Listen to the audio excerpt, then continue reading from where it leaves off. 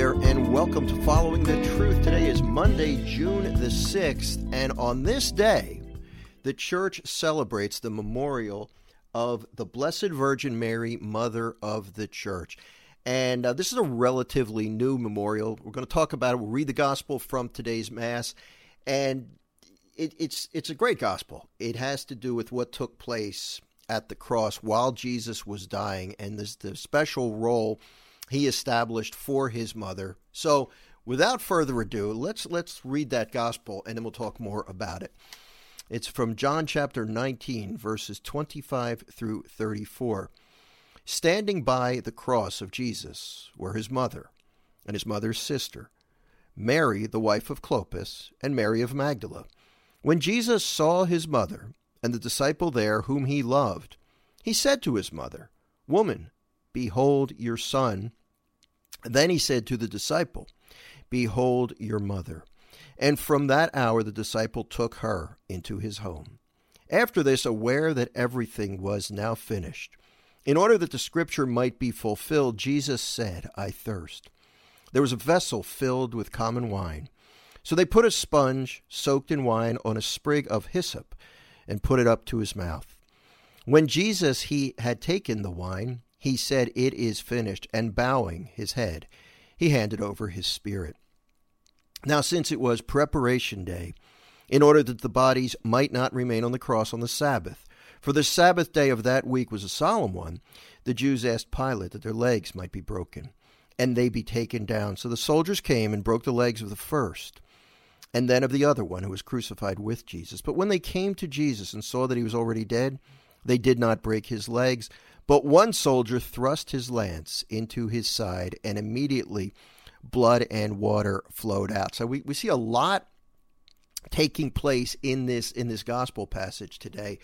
But I think the main message is that the church wants us to get is the fact that while Jesus is dying on the cross, and remember, he's dying. It's not an easy time for him. He manages to get out the words, speaking to his beloved disciple, typically thought to be John.